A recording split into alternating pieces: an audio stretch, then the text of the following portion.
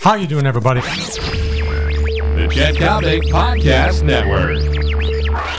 Think about Justin Morneau. Think about Jason Bay. Think about the rash of head injuries in all sports. No, we're not talking about a cure for cancer, but I applaud Major League Baseball and the Major League Baseball Players Association because this is a bona fide move to deal with head injuries in the right direction.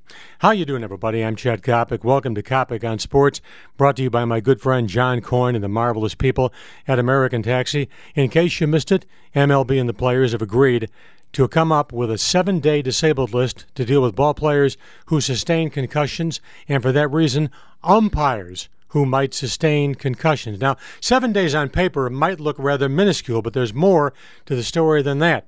Each club will be required to have a specialist on board to examine ball players who do sustain head injuries.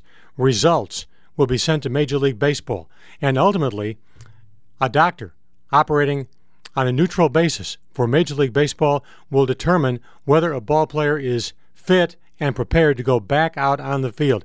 Given the volume of head injuries we're sustaining right now in all sports, most notably football, hockey, and for that reason, baseball, this is obviously a prolific move in the right direction.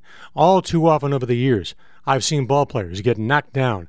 I've seen ball players take the rock off the helmet, and they're playing the following day when you know, at least you know now, they're dealing with a concussion. Now, a ball player will have to be medically cleared by his ball club and, more importantly, by Major League Baseball. Major League Baseball, you've done the right thing. You've made the right move. I applaud you. I'm Chet Coppock. This has been Coppock on Sports, brought to you by the marvelous people at American Taxi, Chicago's premier suburban taxi service.